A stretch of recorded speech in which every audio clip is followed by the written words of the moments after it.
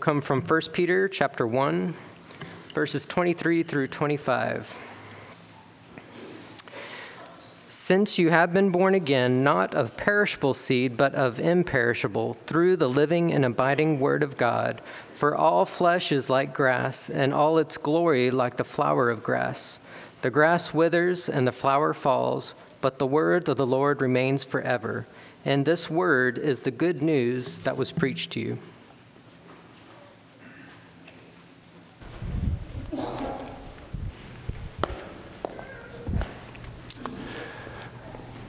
I want to welcome all of our visitors this morning. I know there are a lot that are traveling for the holiday this week. We're really thankful that you stopped to worship with us. We wish you well on your journey. Thank you so much for being with us this morning. We're in the midst of a 5-part series dealing with the wonderful words of life. We're talking about the Bible, about God's Word. And the question before us this morning is this: can you trust the Bible?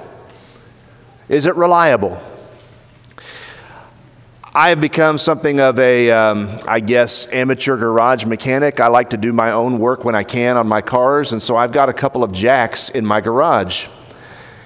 And I have spent a lot of time watching YouTube videos and reading documents about those jacks because I've gotten to the age where I'm not as young and foolish as I used to be, and I realize that some of those jacks are holding the car up with nothing more than air, compressed air. And I want to know for sure, is this reliable? Can I count on the jack to hold the car up? And I use jack stands for those of you that know what I'm talking about, and all those kinds of things. I try to be super safe because I don't want the car coming down while I'm underneath it on top of me. But it's really important to me when I'm under a car that the jack holds the car up and that the jack is reliable. Really important for obvious reasons. For many other reasons that may not be quite so obvious to you, it is even more important whether this book is reliable. Can you count on it? Can you trust what it says? Because there are challenges and there are commands and there are promises in this book that if you follow them and if you do them, you're going to live by the world's standards a life that doesn't make much sense. And from an economic perspective, it's not a very wise way to live your life, being generous and giving things away all the time. That's what the Christian life is all about. But from the world's perspective, the world says just take all that you can get and hold on to it with both hands and don't let anybody else have it. But the Bible says otherwise. The Bible says whoever would save his life should lose it, and whoever loses his life for the Lord's sake and the gospel's will find it. It's completely reverse of the way that everybody else is thinking. And so, the question I have again before us this morning is this: is it reliable? If you're going to decide to live your life according to the principles of Scripture, you're going to be different. And you're going to make some decisions that are not necessarily rational if you're just looking at it without the Bible. But you see, God's Word is rational and it is reliable. And it does make sense when you hear the message that comes from His heart and from His mind to you.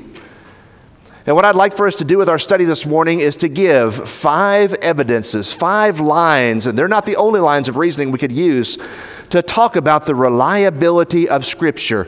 Is this a book upon which you and I can base our life, our philosophy of life, our principles and values and precepts? Is this book reliable for those things? Far more important than whether or not the jack is going to hold the car up, will this book and do its promises have lasting power? Is it reliable? 5 lines of evidence this morning that demonstrate the reliability, the God-givenness of Scripture. Number 1, when you think about the Bible, it is in a class of books that is extraordinarily small in world history. There are only a couple of books that have ever been written that directly make the claim that they come from a God, that a God has written this book. You think about it. How many books do you know of that claim to have been authored by any kind of deity? There are not many. The Bible is one of them, and the Bible makes the claim that it comes from the God, the one true God, the living God. Hebrews chapter 4, verses 12 and 13. This book makes the claim not just once, but more than 2,500 times. The prophets in the Old Testament often wrote or said, "Thus says the Lord." The Lord said, God spoke. Those kinds of phrases are found more than 2,500 times. The Bible makes the claim, brothers and sisters and friends, that God is speaking to us in this book. And there are no books that make the claim like the Bible does that many times. Consider a couple of the passages that say these kinds of things. Matthew 4:4, when Jesus was tempted in the wilderness, he said, "Man shall not live by bread alone, but by every word that comes from the mouth of God." The Bible claims that the words that we're reading, when we open up these pages and when we look at the words that are there, the Bible says these are God's thoughts. These are God's words. These are God's messages to you and to me. Matthew 22, verse 31, again, Jesus commands us and tells us and reminds us that the Word of God, the commandments of the Lord, are what we read in Scripture. 2 Timothy 3:16, every divinely given writing is God-breathed. All Scripture is given by inspiration of God, the passage says. And 2 Peter 1, verse 21, the passage that we think about very frequently, no prophecy came by private interpretation. People didn't just sit down in their studies and just write out the things that we find in Scripture on their own. Rather, it says, men of God spoke as they were carried along by the Holy Spirit. The Bible claims that God inspired men to write the words that we read in this document. 66 books written by more than 40 authors over a period of 1,600 years. All of the words from God Himself. When Paul went to Thessalonica and began to preach the gospel to them, he says in 1 Thessalonians 2:13, "I'm thankful always that when you heard the message that we gave to you, you didn't receive it as the word of men, but as it is in truth the word of God, which works effectively in you who believe." In 1 Corinthians 14:37, Paul again writes, "If anyone thinks he's a prophet or spiritual, let him affirm, let him acknowledge that the things I'm writing to you are the commandments of the Lord." The question is, can I trust the Bible? And one of the answers the Bible gives emphatically is, over and over and over, these are God's words. This is God's message. This is God's will for your life. Over and over and over, the Bible makes that claim. And brethren, it has never been falsified. Nobody has ever been able to come behind these people that wrote the Bible and say, well, that really didn't come from God, and successfully make that case. It claims divine origin. I mean, think about the arrogance of doing that just once. Think about how arrogant it would be for a person to sit down, for you or me, to sit down and type out on our word processor a document and then say, yeah, this letter that I've just typed to you, it comes from God Himself. What arrogance. But the Bible more than 2,500 times tells us, God said, thus says the Lord. It's divine in its origin, and it makes that claim unashamedly, repeatedly. Second line of evidence. When we read the Bible, we find that it is an indestructible document.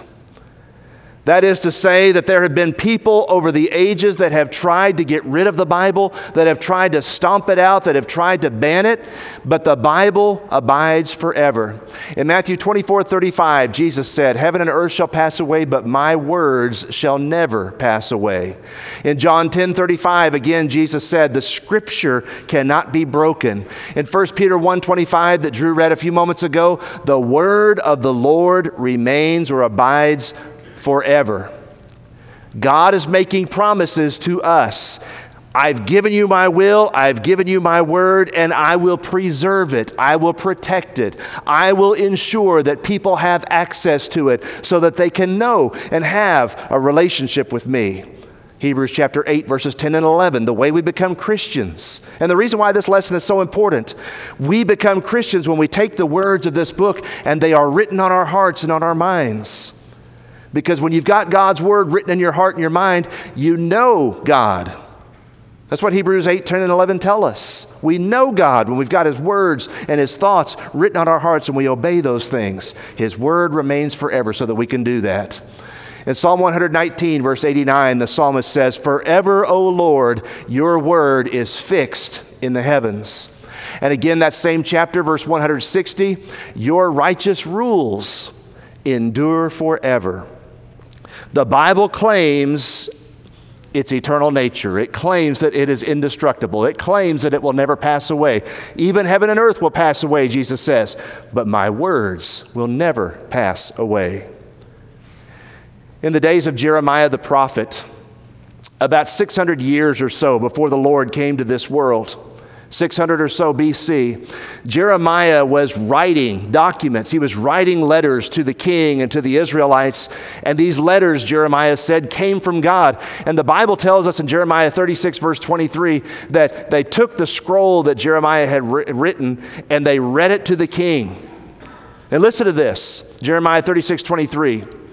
It says, Jehudi read 3 or 4 columns of the scroll that Jeremiah had written. And as he did that, the king would come along, and with a knife, he would cut those verses off, and he would throw them into the fire. The king didn't like what God was saying to him through Jeremiah. He didn't like the words that he was hearing. And so he just took his knife, cut the scroll, threw the part that he didn't like in the fire. You know, there are a lot of people that try to do that in their lives. I want to take the verses that I think are good and I think mean something to me, and I'm going to reject the rest of them. You can't do that with God's word. This king tried to do that, and so he would throw these words that he didn't like into the fire pot, according to Jeremiah 36, verse 23.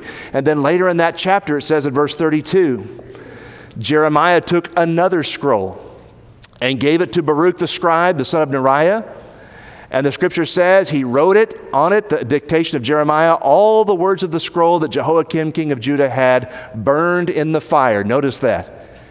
Even when the king sliced up the scroll and threw it in the fire, God made sure that Jeremiah rewrote those words exactly as they had been before. And then it says, the last sentence, and many similar words were added to them. What's the principle? It's the principle of the indestructibility of God's word. Kings and emperors and princes and philosophers and all kinds of people have tried to get rid of the Bible throughout history, to get rid of Scripture throughout history. And the Bible tells us, it emphasizes, this book is indestructible in the sense that it's never going to pass out of existence. Because it's God's mind, it's God's word to you and me. It's His message for our lives, and He will preserve it. There was a French philosopher, maybe some of you recognize the name. His name was Voltaire, lived during the years of the French Revolution. Voltaire hated the Bible. He spent a lot of ink, spilled a lot of ink, trying to discredit the Bible. And he said this, Voltaire did. He said, 100 years from my day, that would be the late 1800s now, 100 years from my day, there will not be a Bible on the earth except one that is looked upon by an antiquarian curiosity seeker. The Bible is out of fashion, he said, and people are going to lose interest in it soon. One of the founding fathers of this country, Thomas Paine, maybe you didn't know this about him. He said this, in 5 years from now, there will not be a Bible in America. I have gone through the Bible, he says, with an axe and cut down all its trees. Thomas Paine wrote some very, very irreverent and blasphemous things about the Bible. He was convinced that human reason could give all the answers we needed and that the Bible was just made up by men and that it wasn't really divine in its origin. He believed those things, and he said, 5 years tops, the Bible's going to be gone. The Bible, though, remains. It abides, doesn't it? It is the best-selling book in all of history, and it's not even close. God wants people to hear His word.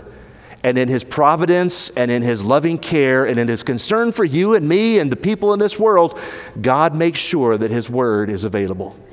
And isn't it amazing that we live in an age when even if you don't have a paper copy, with just a couple of clicks on your cell phone or device, you can download a copy of the Bible in just about any version you want, in just about any language that you want. Think about the privilege of the times in which we live. There were people that were burned at the stake for trying to give the Bible to the common man. And you and I can download it in just a second or two. It's an amazing time in which we live. To those whom much has been given, much will be required, the Bible tells us. Next, the impartiality of the Bible. When we ask, is it reliable? You know, a lot of the ancient documents that you read and some of the ones that claim to be from a deity, they are very, very twisted in favor of their heroes, almost in mythologizing them and making them look much better than they ever could have been. Not the Bible, though.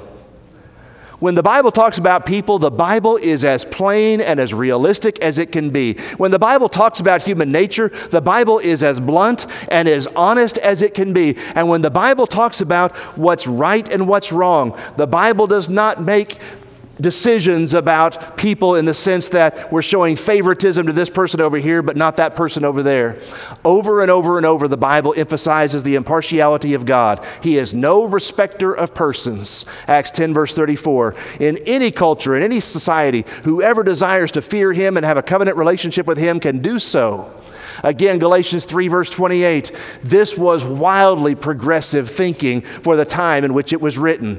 In Christ there is neither slave nor free. There is neither Jew nor Greek. There is neither male nor female. We are one in Christ Jesus.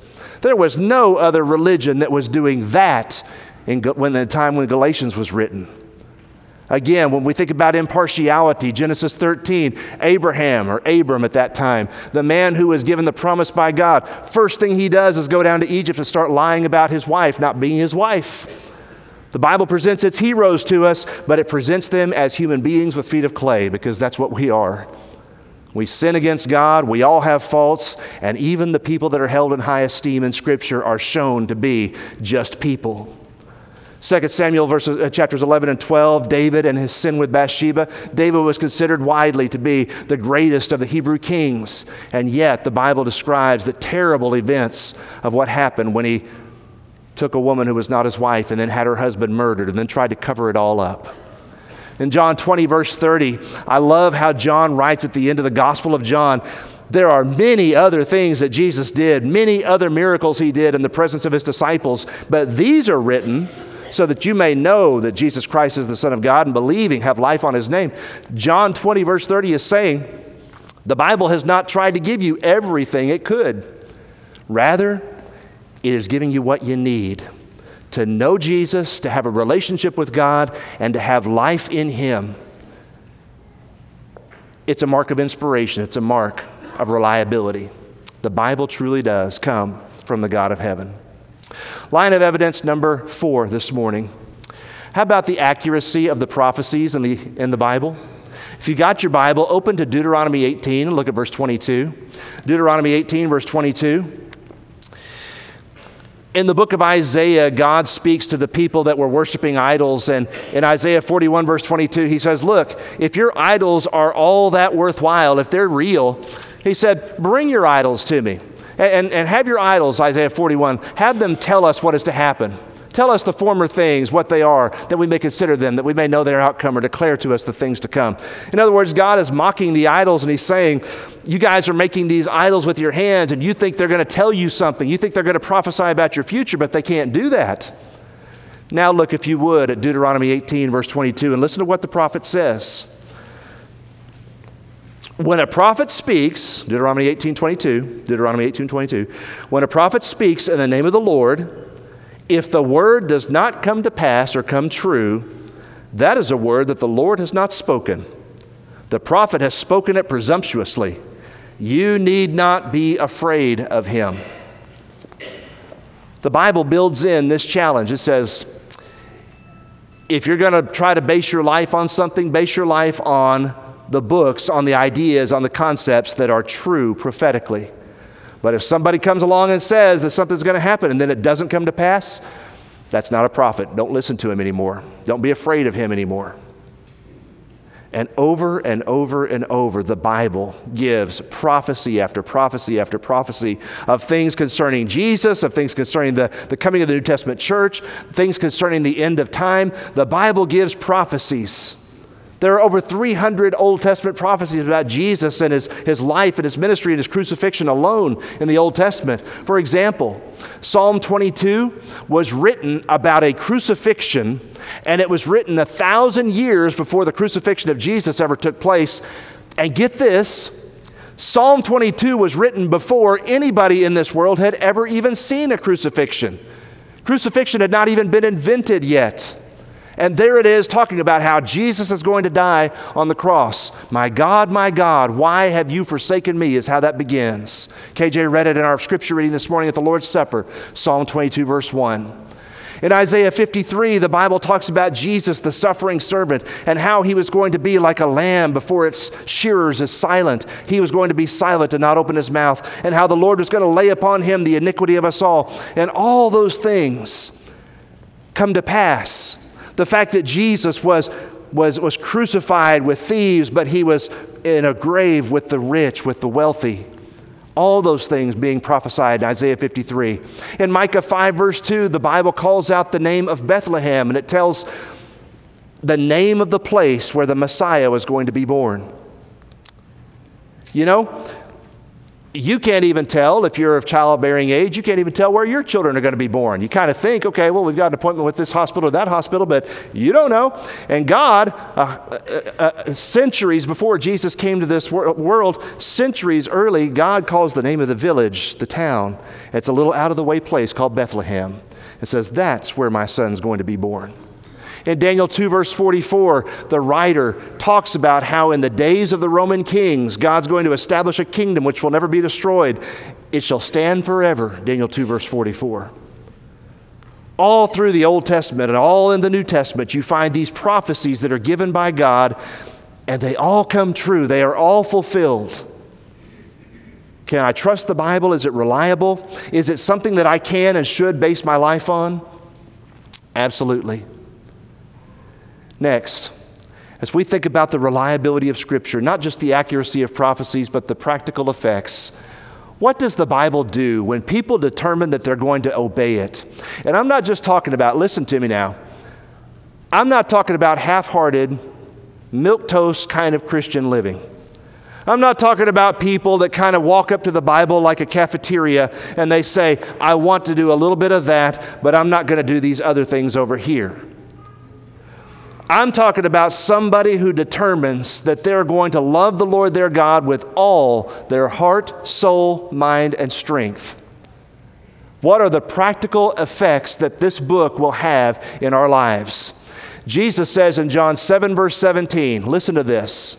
No, better yet, open your Bibles to that passage. John 7, verse 17. Some verses we just need to look at with our own eyes.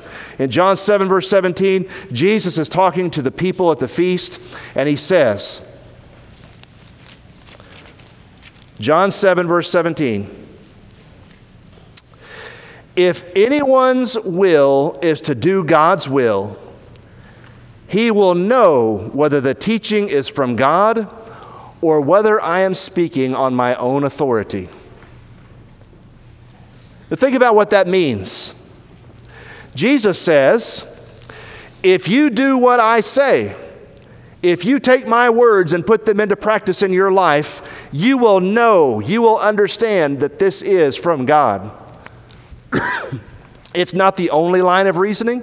It's not the only way that we know that the Bible comes from God, that it's reliable. But the thing is, when you sell out, when you decide with your life that I'm going to give it all to Jesus and I'm going to do God's will from the heart sincerely, is the Bible reliable? Jesus says you'll know, you'll have that assurance.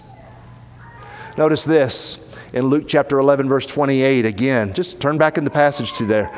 In Luke chapter 11, verse 28 in your Bible. The practical effects are important. They are something that we need to think about. In Luke 11, verse 28, it changes the way we live and it changes the way we think. Jesus says, blessed are those who hear the word of God and keep it. When people listen to the Bible and then do what it says, there are blessings that come to our lives. It doesn't make your life easy necessarily. It doesn't mean that your way is always smooth and that there aren't really difficult, heart-wrenching things that happen to us in life. But blessed are those who hear God's word and do it. The practical effects in our lives reveal and show that God's word is reliable. In Matthew 5:43 through 48, think about this as an ethic for how you live your life. It's easy to love the people that love you and think like you and look like you and come from the place you come from. It's easy to love those people, but Jesus said you love your enemies too. After all, if you only love the people that look like you or think like you or go in the same direction you're going, if you only love those people, what makes you different? But as a child of God, as a Christian, blessed are those who pray for their enemies and bless those who do evil. Matthew 22:37 through 39, the two great commandments are about love, aren't they? We sing the song frequently, love one another.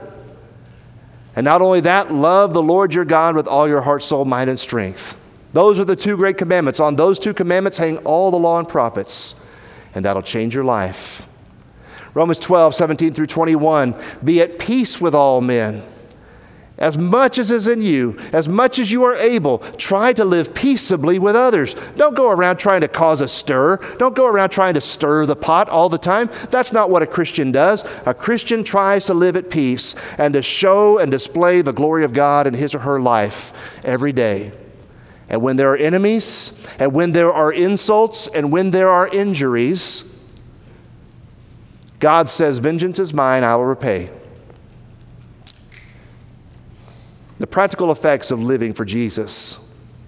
When you really decide that this is what you're all about, and this is how you're going to determine to make decisions and how you're going to determine to live your life, when you decide those things, it demonstrates the reliability of Scripture. It's not just one book among many. It is the book. Give me the Bible, we sang a few moments ago. Hold up that splendor by the open grave.